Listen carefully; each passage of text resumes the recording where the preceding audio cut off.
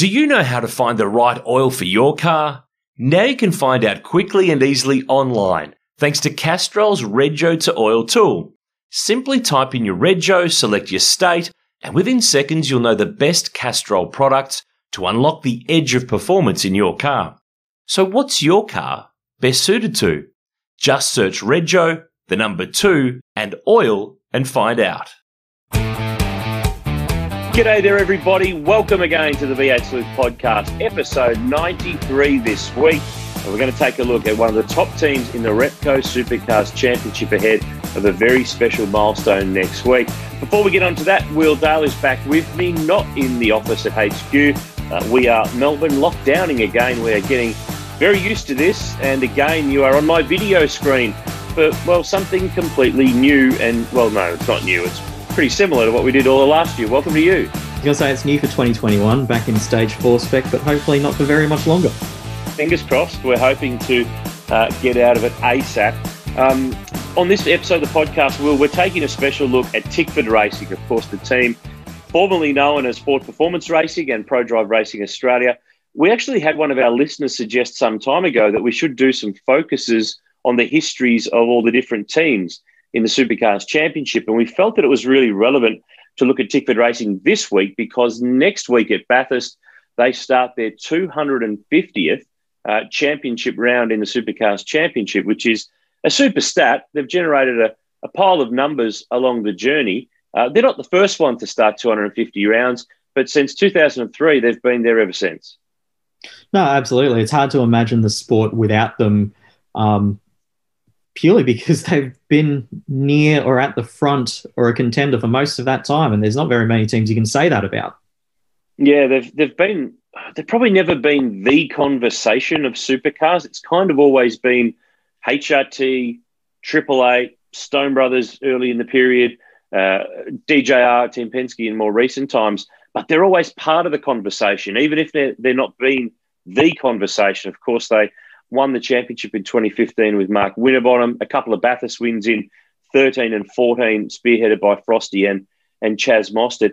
They've got a really interesting place in the history of supercars racing. They've won 74 championship races, 86 pole positions, 250 podium results across the period. A bunch of different drivers have driven in this organisation, lots of different sponsors, lots of different customer cars, and there's lots to talk about. We'll cover off some of that in a second, but last week, before you and I jumped on this Zoom call, I had a Zoom call myself with the big cheese, Tim Edwards, who's been there since 2005. He's been there for all bar one of their 74 championship race wins. Here's my chat with Tim, who takes us on a bit of a drive down memory lane from the team that he turned up to spearhead in 2005. Tim, 250 rounds for Tickford Racing. You've been there for not quite all of 250, but pretty close, probably more than just about anybody else. 2005, you started. What were your impressions of the team when it was then known as FPR before you walked in the door there at Campbellfield? Wow. Well, first of all, it took a few weeks for DR to convince me to actually take the job because I'd left Formula One, 17 years living over there, left Formula One, came back to Australia and promised my wife that I was exiting motorsport. So I'd landed a gig with the Commonwealth Games as a special advisor, because obviously that was in the build-up to the 2006 Melbourne Commonwealth Games. And DR gives me a call. I go and have breakfast with him. Comes out, Phil Keed largely showed me around the facility and what was going on, and I wasn't convinced after that first visit because I thought there's a bit of work to do here, and so I thought about it a bit more and talked to Phil a bit more actually, and talked to DR a bit more, and then ultimately decided, look, the ingredients were here. It was clear that the ingredients were here. It just sort of needed somebody to help put all the right ingredients into the saucepan and make the right stew. And that it took some time, but it was clear there's some good people here, but they were just completely worn out.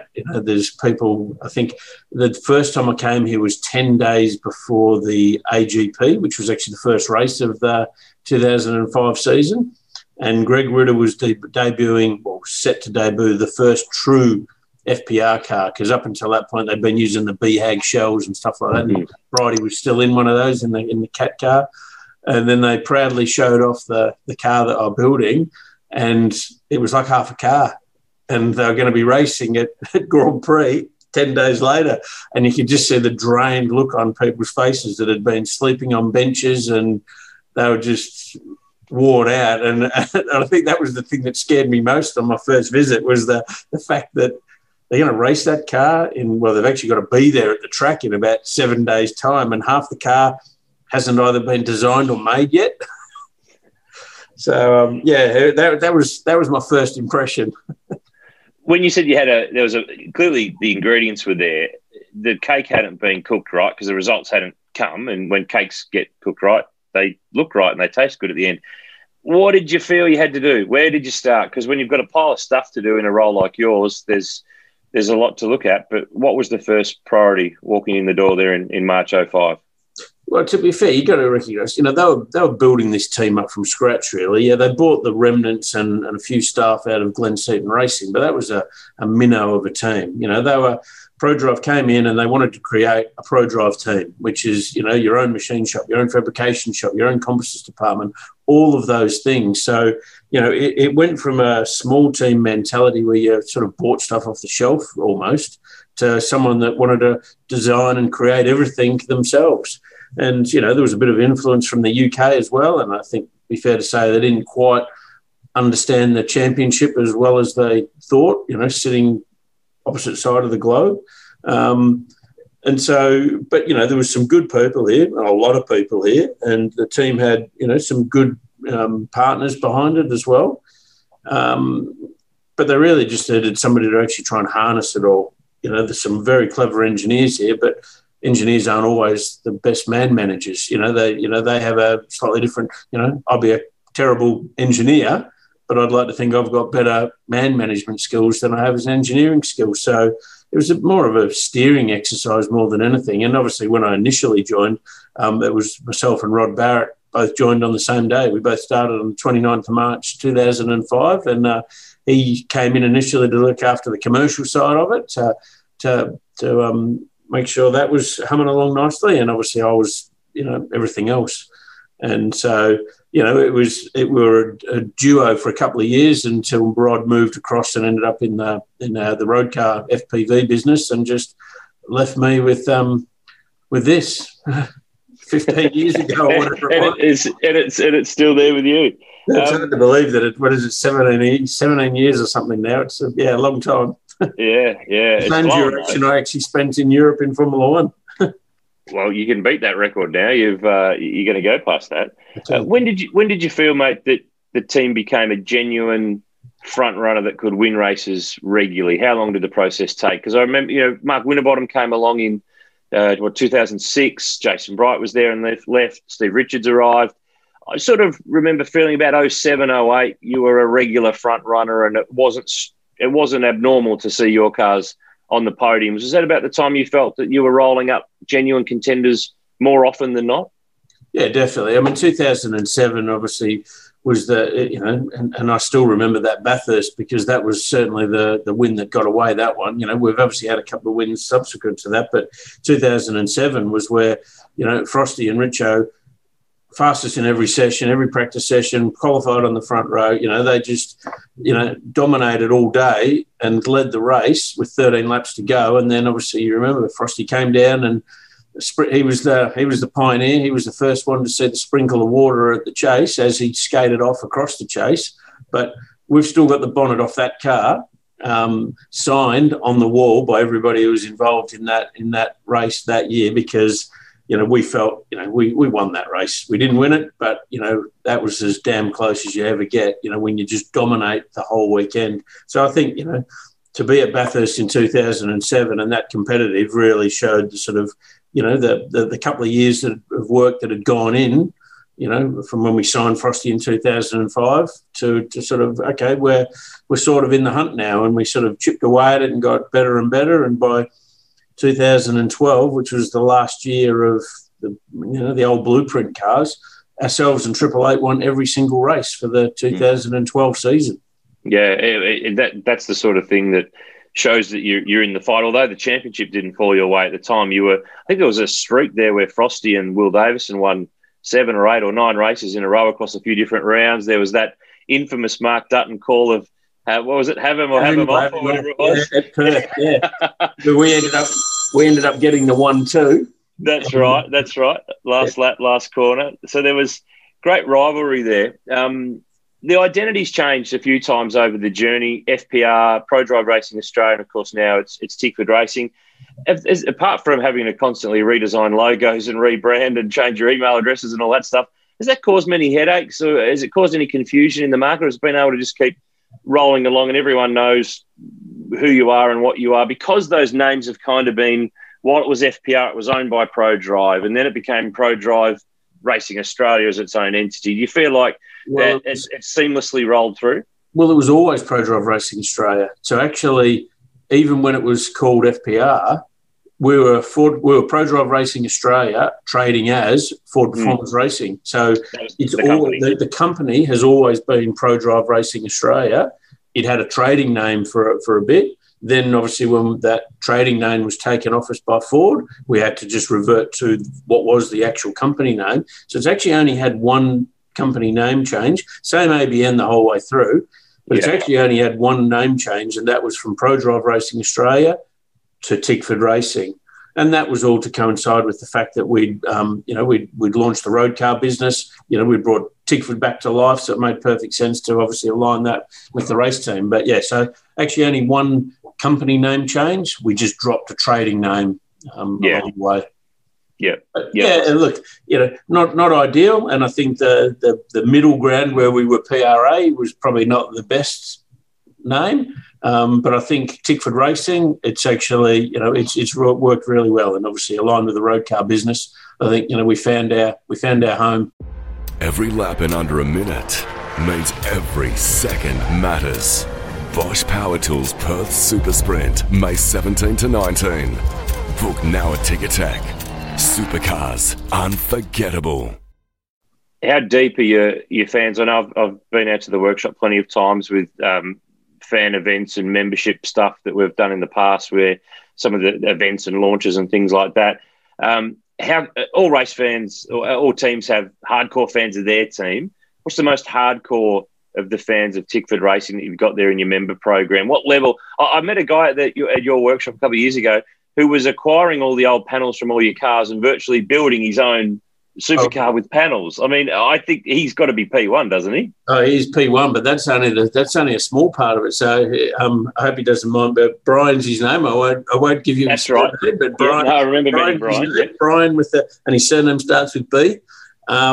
Brian, he's not only got a car that's got panels from multiple years and wheels and everything else for multiple years that he tows around on a trailer. He also has a mannequin that wears one of our old race suits that lives with him. And he also bought the Bottle XR6 show car that was obviously something we had for Bottle, which he proudly drives around and drops his grandkids off to school in his full Bottle show car. So what else? Oh, he's got our old fabric walling from the garage all the way down his fences at home on the outside, so all of the people driving past can see it. So, yeah, he probably gets the title of superfan, and I mean that in the nicest possible way. So, he's not alone. We've got a lot of passionate fans, and they're a great group of people as well. I don't do that many of the sponsor pit tours, but I make sure that I do every one of the member pit tours because they want to talk to me. They want to know the inside of what's going on in the team, and I think that helps. It rewards them for being a part of the team, that they get that sort of inside access to me as to what is going on.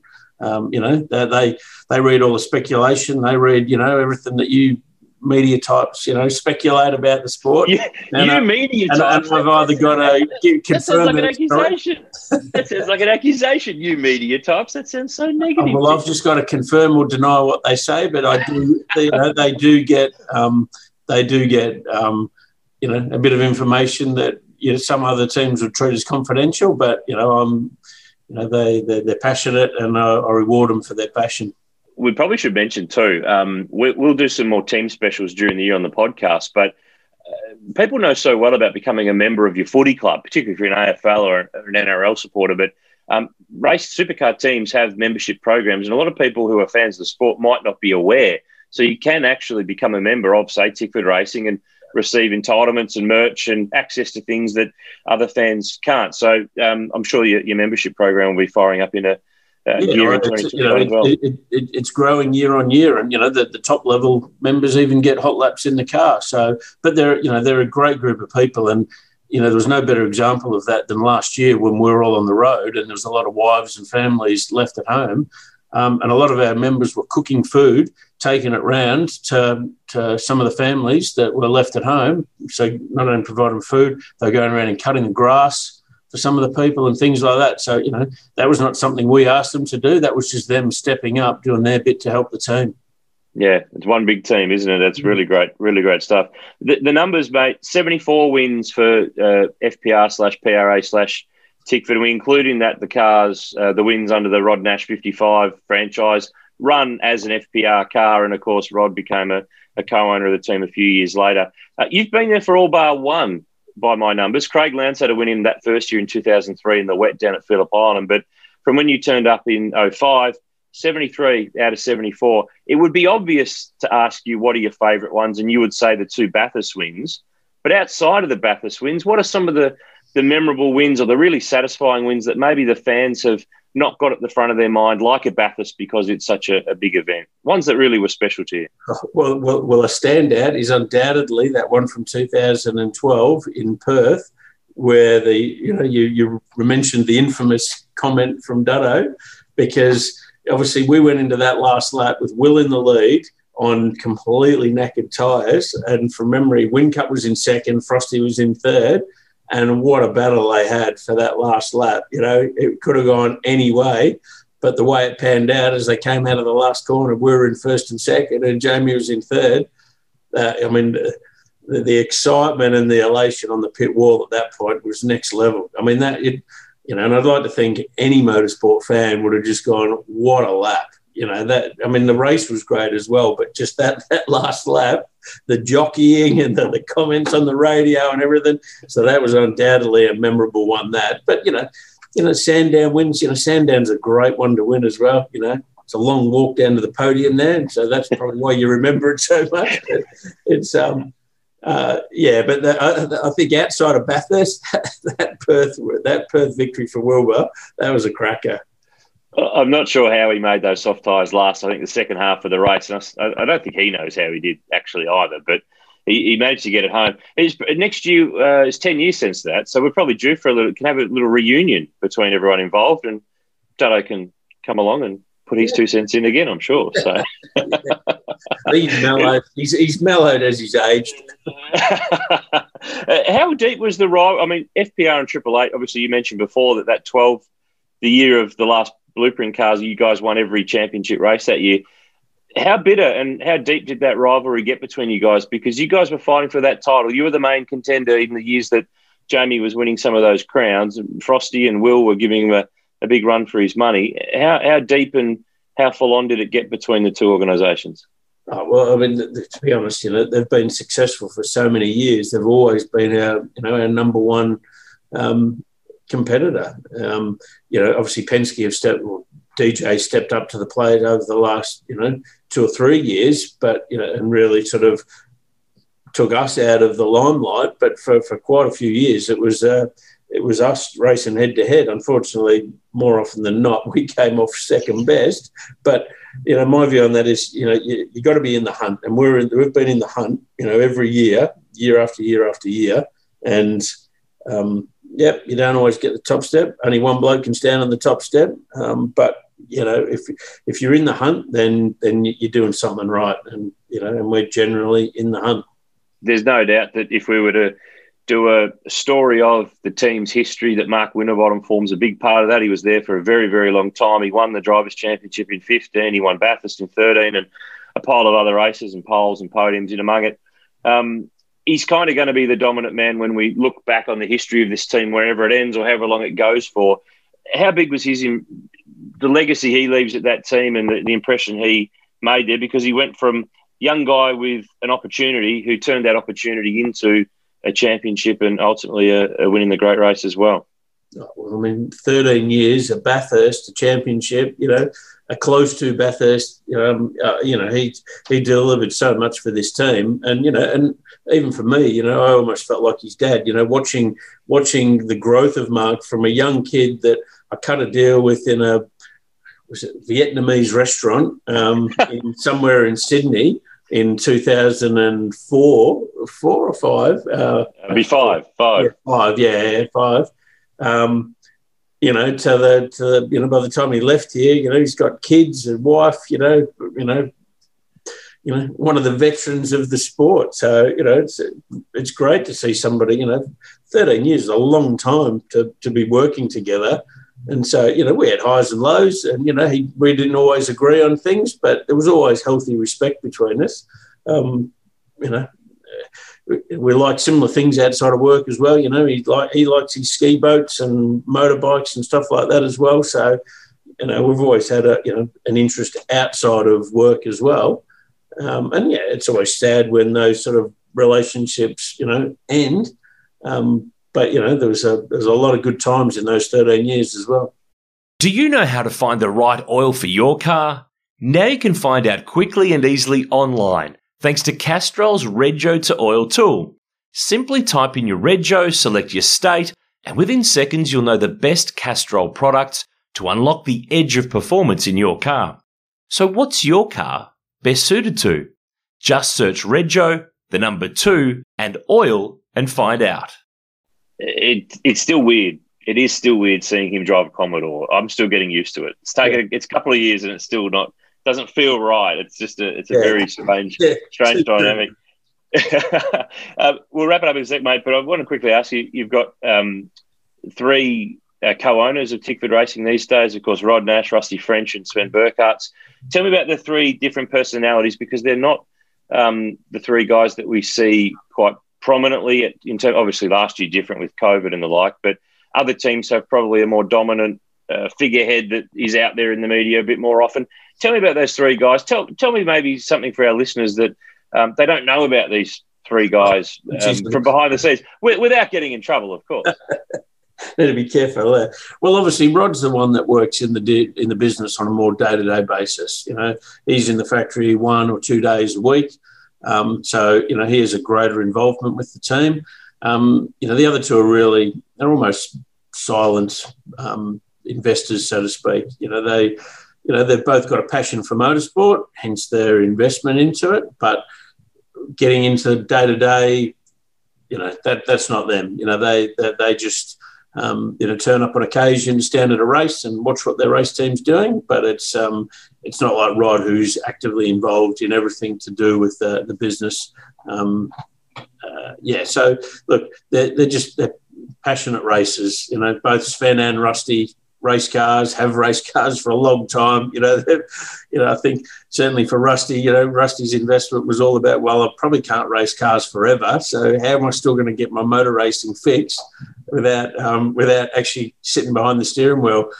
That said, he still jumps behind the steering wheel to this day, so he's probably, he's racing his actual driving career has probably gone further than even he expected.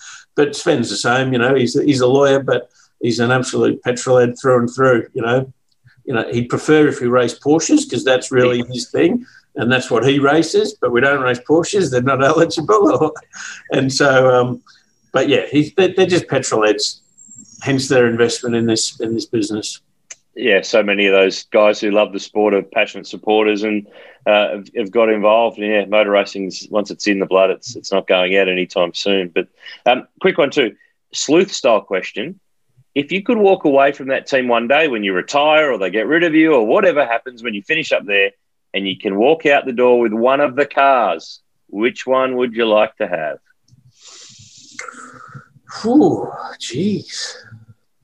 Well, there's 2 of the cars that I probably would have liked, which were the Bathurst winners, But unfortunately, they've already gone to new homes to collectors who've taken that opportunity away from me. Had one of those cars not been sold, I think it would have been a Bathurst winner. So I think that outside of a Bathurst winner, it'd have to be the championship car. Which is still there, is it not? That's still the Super 2 car. Super 2. And once it's finished its Super 2 career, it will be converted back into the championship car. We get the big scoops here, Will. Great to chat to Tim, and thank you to Tim last week for his time to give some thoughts to us ahead of the 250th round next weekend at Bathurst for Tickford Racing. I've heard of places that contracts and deals have been done, but Vietnamese restaurants in Sydney, that's something new for supercars, and I think no one else has probably ever signed their deal or done a deal in the same way. It makes sense, though. I mean, it's good food. You got to do the deal somewhere, and it's a bit more lively and warm, and I guess anonymous if you don't want to be seen talking to a driver. And we know from our various chats in other podcasts in the last couple of years that FPR were talking to quite a few drivers for that seat, or at the very least, there are a lot of drivers who thought they were in contention for that seat, and they weren't the one at the Vietnamese restaurant. No, one of the guys that really figured. We talked about it with Tim, with Mark Winterbottom. I think we should pick up the topic. He's the franchise player in the history of FPR because not just the longevity that he was there from 2006 through to a couple of years ago. He was there he kind of turned up at the point where they were starting to get their stuff together. 2006, 07, 08, they really started to take up the fight to Triple Eight and Walkinshaw's, who'd been at the top of the game in the years previous to that. One championship and one Bathurst, though. I reckon there was probably more left on the table that could have been done there. You think of... We said this at the top of the show. You said this at the top of the show. They're always part of the conversation, but they weren't always the conversation. They're always a team that were challenging, but it's very rare that they were the dominant team. And there are a lot of instances where victories ended up being left on the table due to minor mistakes or bizarre things happening. You think of Bathurst in 2009, the boot explosion. Well, there was a reason, though, because they changed the battery in Mark Winterbottom's car and it wasn't properly affixed in place, so it rattled loose, and that's what obviously ignited in the back of that car. And again, they were running in a strong position, brought them undone. 2006 Bathurst, engine lets go. The thing was a jet with Frosty and Jason Bright early in the race. Thing is, though, every team's got those tales of woe from Bathurst over the years, but look at Mark Winterbottom's result sheet. It's stunning. And yes, there's only one championship win there.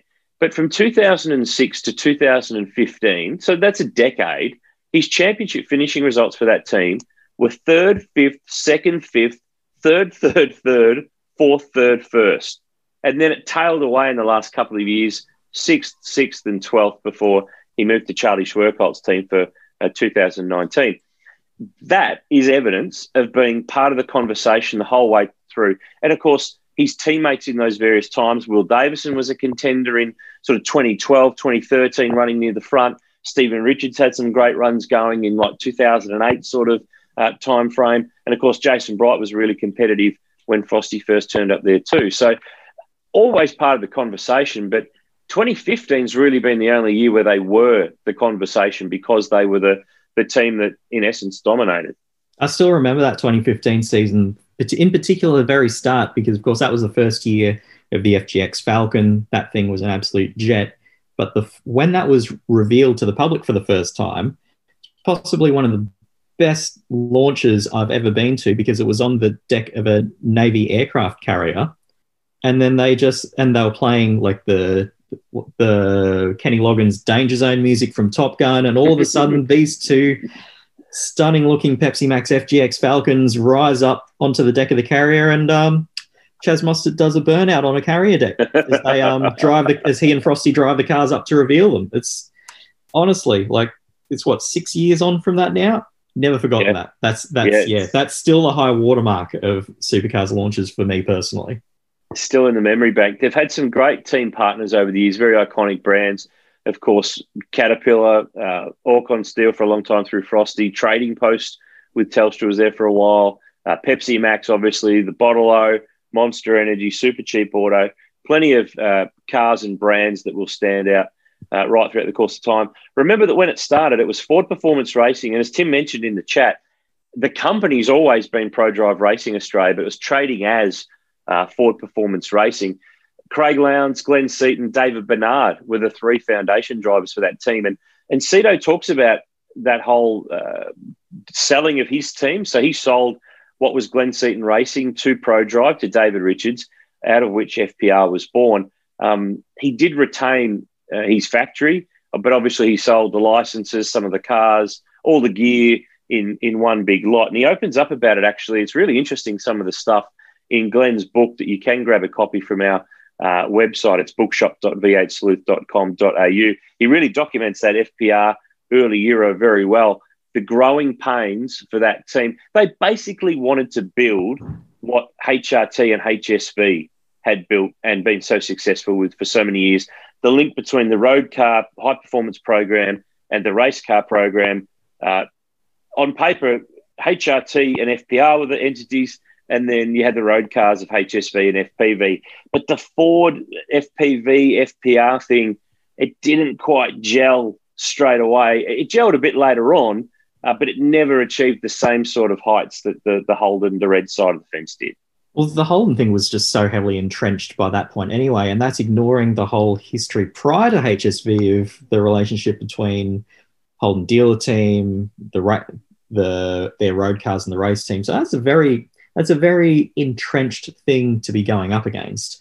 In FPR's case, that was not helped by their performances on the track, which in those first couple of years, which starting out as a new team, admittedly, they had that background from Glenn Seaton Racing, as Tim Edwards touched on. There were a few staff carried over, a few things carried over. But to go from a team that was essentially running one car to then running three cars, building multiple brand new BA Falcons over the course of that year, and having the high profile of having Craig Lowndes installed as the driver, it would have been a big ask for them to come out of the gate very strong in any circumstance, but trying to operate three cars in that sort of transition year, you got to think they bit off way, way more than they could chew in that instance. And then that came back to bite them the following year when they slimmed down to two cars. Yeah, so they obviously, and this is an interesting thing. So right now, as we mentioned with Tim, the team's owned by Rod Nash, Rusty French and Sven Burkhardt. But in that very first year, a lot of people will forget this, that two franchises came with the sale of the team of Glenn Seaton Racing to be able to run those two cars from my memory. But the additional one was from Rod Nash, who owned his franchise. They weren't called Rex back then. They were just known as a franchise. And he leased that to FPR. That's what underpinned the David Bernard car for that year. But for 2004, he took that back and went to Larry Perkins' team. So, and that was the car that Tony Longhurst drove. So obviously they didn't have a license for that following season, 2004 for three. They needed to anyway go back to two to focus in on for Craig and Glenn Seaton. And they had a whole bunch of nightmares with engines. I remember vividly Winton, Craig's very young engineer, Des Conway, was moved on, I think, after Friday practice. They sent him home from my memory when Nick Fry came out from ProDrive from the UK.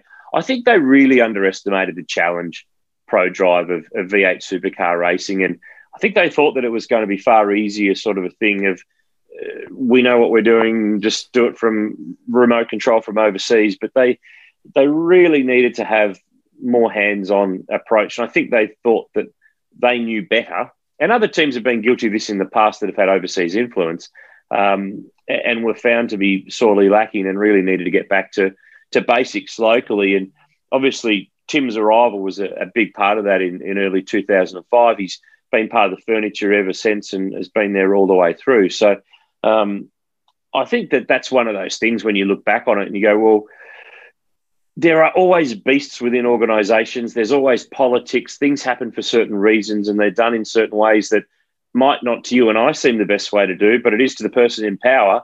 So they're in power. We're not. Yeah. Other people weren't. So that's the sheer fact. But I really like what this team has been. There've been a few different things in terms of their brand, but I think when you look back on their journey, they've attracted some very good commercial arrangements. They've had some very good drivers. They've won 74 championship races of 551. Now, you can virtually write off the first 3 years of championship races because they didn't have a snowflake's chance in hell of really winning any beyond that one at Phillip Island that they kind of got lucky with. So they've actually done a really good job of staying up there. I mean, other teams have risen but not stayed in the game. They float away. Triple Eight are kind of the exception to the rule in that they've stayed up the whole way through. But other powerhouses rise, fall, rise. It's a bit like football teams with the draft. This team's always been there or thereabouts. Cam Waters was the runner-up in the championship last year. I mean, Mostert was strong there while he was there in the last couple of years. They haven't had like a year where their best driver has been 12th. Like they haven't, slumped off the ladder that far. It's worth pointing out those two names that you just mentioned as well. Tickford, throughout that time, has also cultivated their own talent. So with Chaz Mostert, they had identified him pretty early in the development series and then ran him in the development series for, season and a bit? Yeah. And then promoted... Very end of 2011. 2011, he'd been driving for the Miles Racing team and they put him in one of their FGs at Sandown for, I think it was the second last round of the DBS in 2011. Yeah. And then they parked him at DJR for his main game debut middle of 2013, then brought him back in-house for 2014, won Bathurst at the end of the year, and was a championship contender in 2015 all the way up until that awful qualifying accident at Bathurst. Cam Waters, similar progression. They picked him up in Super 2. He raced to a Super 2 championship in 2015, graduated to the main game, and 5 years later, finishing second in the championship on pole at Bathurst. They've done a very good job of future-proofing themselves on a driving front. So as much as we think of Mark Winterbottom as being the figurehead of that organisation behind the wheel for all that time, they've done a really good job where other teams, you look at Triple Eight, they haven't really had to worry about that. DJR Team Penske also haven't had to worry about that. But Tickford have actually looked around and gone, okay, we can't be necessarily reliant on trying to go out and get a big gun. Let's foster our own talent, and that's paid off for them.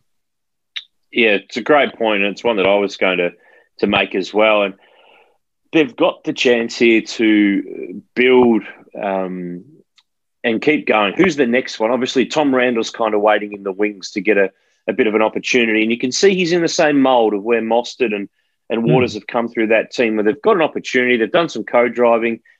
They've done the Super 2 series, albeit Tom did go and drive for Matty White last year, but he's back in the Tickford fold now.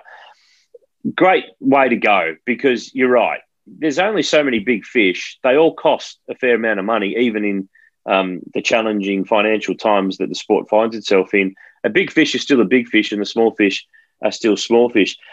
Over the journey, this team's had a couple of name changes that we covered.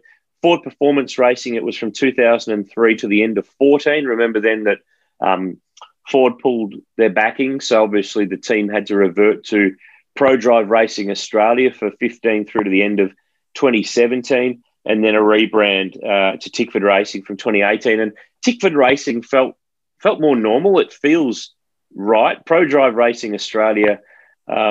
felt like a placeholder name. Yeah, it does. Even though it turned out it was their actual name through all those years, which I didn't realise. Yeah, that's right. It's one of those things where it just has too many ties, I think, to the UK and to the mothership. And by then the ties had obviously been broken with the ownership change to Rod Nash and Rusty French, and then Sven Burkhart's later on becoming part of the ownership group. So may I present to you, though, Will, and to our listeners, my 5 forgotten Tickford Racing drivers /FPR/PRA. Oh, I like this. I like where this is going. 5 drivers that you've probably forgotten that drove for this team. Number 1, Russell Ingall. Yes, yeah. 2015 Gold Coast. I personally will never forget. Of course, he stepped in after Mostert had his horror qualifying accident at Bathurst and co-drove with Cam Waters at the Gold Coast 600. But I'll never forget the fact that he did this because if you remember that weekend they had the Back to the Future activation through Pepsi Max. I know where you're going. Yeah. So I talked about earlier about how ProDrive had done their launch of the FGX on the carrier deck at the start of that year. Well, what they did the video they shot to activate the Back to the Future themed Pepsi sponsorship for the Gold Coast almost tops that because, of course, you had Frosty, you had Chaz, and then Tim Edwards was in it too. Tim Edwards was in it as Doc. That was great. But the kicker was at the very end when they wheeled out Russell Ingall. Which was refilmed. Because, of course, that couldn't have been planned. No, correct. So it had all been filmed a few weeks earlier prior to Bathurst. And I think Chaz was in the original cut, if my memory serves me right. And he remained in it. Crash. Yeah, they sort of did a scene at the end where Russell emerges. Well, what about me? Don't forget me or something or other. I'm back. I'm back from the future. I'm back. Yeah, that was one of the all-time great bits of social digital work. Peter Travascus, who was the media manager at the time, you can blame him for wheeling that one out. So Russell Ingall's one of my 5 forgotten drivers of the team. Cameron McLean, former privateer and long-time 2-litre driver who drove his own supercars, did a bit of enduro stuff with them in 05 and 06. Alain Menu, the former British Touring Car Champion, of course, the link through ProDrive. He drove for ProDrive in the British Touring Car Championship with the Mondeo Ford program. He was an endurance driver just for... was it 2004, I think, from memory, alongside Adam Macro. Owen Kelly, a few people might forget that Owen drove for that team, co-drove with Dave Bernard in 03 and Matty Halliday in 2007. I think he got a podium, actually, with Richo in the Castrol car at the Sandown 500 that year in 2007. Right. And Richard Lyons, remember that he drove with Mark Winterbottom to get win on the Gold Coast in 2011. Which, of course, 2011 was the year, sadly, that was the crash at Las Vegas the previous weekend that Dan Weldon was killed, and a lot of IndyCar drivers didn't make the trip, and one of them was Will Power because he was injured in that accident, and Richard Lyons filled the seat, and he and Frosty ended up getting a win. That was the infamous Bollards race, where remember that the Bollards kept firing off over the fence and they switched all the sensors off, and Will Davison got the lap record that still stands technically because everyone was allowed to just mow over every chicane like it didn't exist. So I don't think that one's going to be beaten anytime soon. So there's my 5 forgotten drivers, but honourable mentions to Jacques Villeneuve, Nick Heidfeld, Christian Klein. They all drove the 55 Bottle car on the Gold Coast over the years. So they've been able to attract a bunch of attention. But one of the things I thought was an interesting topic, very regularly right throughout the journey, this team has always, not quite always, but more often than not, run customer cars. It's a really long list. Like the amount of people who've brought their license to that team to operate a car on their behalf, I'd forgotten about a lot of these till I sat down and made a list the other day. But don't forget, Tickford, what am I saying? So Tickford, well, FPR as it was, remember that they ran briefly the Team Kiwi car, started 2007. Yeah. Remember that turned to muck pretty quickly and it went off to Stone Brothers after that. There was the Super Black car some years later. Yes. Tony Lentino, the late Tony Lentino, who fronted that up, and Andre Heimgartner was there. Chris Pither got that pole at Queensland Raceway. The late Jim Morton, his Ford Rising Stars operation with Michael Patrizzi in 2008, ran out of there. Of course, they also ran the development car that James Moffat drove a few years later. Jason Bright brought his wreck there a few years ago. Rod Nash sort of turned up there before he was the co-team owner with his franchise and the Bottle money to run Port Umbrella, and then later David Reynolds. Team 18, Charlie Schwerkolt spent a couple of years there with a car for Alex Davison and then for Jack Perkins. And a lot of people will forget this, that, they were ProDrive then, ran the Harvey Norman Supergirls, Simona Di Silvestro and Renee Gracie in their wildcard at Bathurst in 2015. After that, the girls drove a Nissan the following year. So their business model has always been about running 3 or 4 cars where they can. And obviously this year they were intending on 4, but they didn't quite get there with the wreck and the like. But there's a fairly firm history there of outsiders running cars out of the inside of that workshop. Which makes sense. I mean, as we've discussed, they've had a history of being a strong team throughout basically 2007 onwards. And they've had the capacity to run extra cars. So if you have a wreck and you want a competitive machinery, it's one of the obvious places to go. Yeah, and they've been competitive not just in the main championship too, but Super 2 they've been strong in. Of course, Mostert was fast in there. Didn't win the title, but he was a contender. Waters won the title. Gary Jacobson won the title. LeBrock was fast in 2016 when he drove there. Richie Stanaway made a one-off, remember, at Sydney Motorsport Park in 2017. Tom Randall's been competitive in the early years that he ran in the series before he drove for Matty White last year. So they've had a lot of young drivers use Super 2 as a bit of a springboard, and they've had some guys who've come through and gone on to do stuff within their team, but some of them have gone on to run elsewhere as well.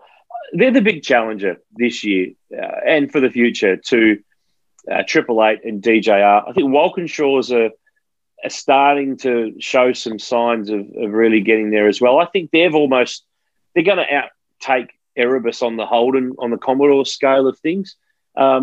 Is Tickford the threat to DJR and Triple 8 this year in your mind? I think so. They've got the greatest stability of any team outside of Triple 8. Cam Waters built his momentum very strongly over the course of last year, was very strong at the end of it. So hopefully, for his sake, he can continue that on, because that would make him a legitimate championship contender this year. And you look at James Courtney with a second year under his belt, or with a full year now under his belt at Tickford, still knows how to drive, still fast, and has a lot of experience that he can add to the team. Part of it is the unknown that Dick Johnson Racing is going to be this year with all the changes that have happened there. But for sure, Tickford has got to be one of the key threats this year in the championship. Yeah, but will they be the threat? Not one of the key threats. Are they the threat? Off the fence, please, sir. They can be. No. Get off the fence. Get off the fence. Anything can be. They should be. They should be. That's a more important statement. Yes, they should be. And if they're not, then there's got to be a few questions to probably ask as to why not. Over the journey, mate, they've built a lot of race cars over the time, from BA Falcons right through to Mustangs in the current era. They've converted a few Falcons into Mustangs as well. They've written off a couple of cars along the way. And we should mention, too, that the Chaz Mostert wreck that was so badly crashed at Bathurst in 2015, we've got to kind of take credit for this, but we saved it. I've got no doubt it was going to get crushed. It had sat out at the workshop at Tickford for some time in the aftermath of that accident. And there was also the crash wreck of Steve Richards' BF, the Castrol car, remember, that ploughed straight on in the wall at Eastern Creek in 2008. And I think Chris O'Toole, the longtime crew chief at FPR / PRA, was just against the whole thought of getting rid of those wrecks from the back. They're on the fuel dump out the back of the workshop because he felt it was bad luck. But Tooley broke his leg in a motorbike shunt, remember, a couple of years ago. Was it 2 years ago? Yeah, and while he was gone, they pitched the BF. It was gone. It was turfed. It's gone to the junkyard. But we were doing a lot more work here with the National Motor Racing Museum and Brad Owen and his team up at Mount Panorama. And the crazy sleuth here thought, well, I wonder if they'd park that remnants of that car at the museum because, of course, it makes sense. It was damaged at Bathurst. People can have a look up close at the damage to the car and how a sort of a modern car of the future supercar is built, with all the panels obviously having been ripped off it. And we ended up floating the concept to Tim and Brad, and they made it happen. And that wreck now sits up at the National Motor Racing Museum at Mount Panorama, which is open 6 days a week, every day bar Tuesdays. Check the museum's Bathurst website or the National Motor Racing Museum Facebook page for their opening times and what's going on. There's always cars coming or going, or new exhibitions or things being planned. So keep across what the museum's up to. And yeah, if you're a Pro Drive fan, you can head in and have a look at what's left of that car, because it's an amazing remnant. And I think it's better there than being crushed and gone forever. But how's the story about the race? Their biggest fan. I mean, building a car out of the bits. Don't tell him that wrecks at the museum. He might put all his body panels on that chassis. There's a high level of commitment, and good on him for finding a second home for all that stuff that may otherwise have just gone to the tip. I mean, and also good on him for flying his colours proudly and having all that stuff on the outside of the fence, so everyone knows he's a Tickford Racing fan, and a Supercars fan and a Supercars follower. More of it, I say. Yeah, absolutely. I think there should be more liveries wrapped on road cars out there, flying the flag. We could end up having a road car livery Grand Prix at some stage if we get 24 of them, with everyone doing wraps on their road cars. There is someone in Melbourne who drives around. There's a lady at the time, a VF Commodore. It's in 2013 HRT Garth Tander livery. I spotted it just a few weeks ago. I hadn't seen it for some time. It gets around in the southeast suburbs of Melbourne. So there's at least two of them that we know that are out there that we could end up putting together everybody's livery replicas, and we might be able to have a little bit of not a race, but maybe get together at some point when COVID clears. It's funny, I used to live on the northern beaches in Sydney, and it turns out that is also where, at the time, whoever was the custodian of the Red Bull VF Commodore show car also lived and must have used it as their daily driver. And I used to see that car at Warringah Mall every so often. Oh, it's funny. Some of those show cars, a lot of those show cars were out of prototype cars that must be one day crushed. They can't be sold, or they can't be, not all of them are like that, but some of them are.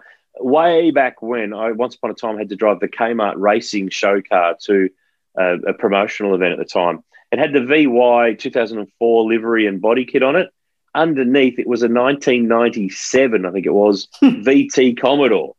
So it had had a long life up to that stage, and it wasn't quite what it appeared on the outside, that's for sure. But we love the passion of Supercars fans. We have a lot of V8 Sleuth followers who, they collect stuff. They're into stuff. They've got stuff. So if you're a Tickford Racing fan, or if you're a fan of any other team, we'd love to see what your crazy collection is. Some people are hardcore into body panels, some are model cars, some are into flags, some are into posters. Everyone's got a little bit of a thing that's their collecting thing. So by all means, send us a post on our social media or our website through our email, because we'd love to see what you're passionate about and what you're into. Before we go, a little bit of a heads up too. We've run this promotion for a couple of weeks. We'll keep running it. It goes till February 28th. No Bathurst 12-hour this year. That made early February really suck for everyone in Australian motorsport. Good news is, though, our Bathurst Going Global book that covers the last 10 years of the GT race. It's 320 pages, hardcover. It's got every car that's been in the race or qualified or attempted to qualify for the race photographed. So there's like hundreds of photos, full results, yearly chapters. It's a really great collector's piece to have on the shelf. And it is current until next year because there was no race this year. We've got a code to put $10 off the price. So if you go to bookshop.v8sleuth.com.au, put the Bathurst Going Global book in your shopping cart, type in the code PEPPER, PEPPER, and we'll knock $10 off that book. The offer's valid till February 28th. So a little while to go on that one before we get to the end of the month. That's us at the end of episode 93 as we take this look at Tickford Racing. Congratulations to everybody at that team, past and present, on 250 championship rounds. Of course, next weekend, the Repco Supercars Championship fires up. For the Repco Mount Panorama 500, I'm still getting my mouth and my head around that event title. It's a bit of a new one. But looking forward to the Supercars returning to the track, a pair of 250-kilometre races. Next week, we'll preview the entire championship, all the elements, all the factors, all the teams and drivers. And Will, you have to get off the fence. You're going to have to make a call next week on who is going to win the championship. You've got a whole 7 days to come up with your answer. You think you're up to it? Look, I think we all know that motorsport will be the real winner. Oh, no. Righto, ladies and gentlemen, for the next 7 days, we are going to make sure that Will Dale brings a prediction next week. Thanks for joining us. Congrats again to everyone at Tickford Racing, and a big thank you to Tim Edwards for taking the time to go down memory lane as well. That's the V8 Sleuth Podcast. Keep the socials rolling in. Keep the messages coming in via email. We love conversing with you all. And listen in 7 days' time as we preview the Repco Supercars Championship in the next episode of the V8 Sleuth Podcast. We'll chat to you then. Do you know how to find the right oil for your car? Now you can find out quickly and easily online thanks to Castrol's Repco to Oil tool. Simply type in your Repco, select your state, and within seconds you'll know the best Castrol products to unlock the edge of performance in your car. So what's your car best suited to? Just search Repco, the number 2, and oil and find out.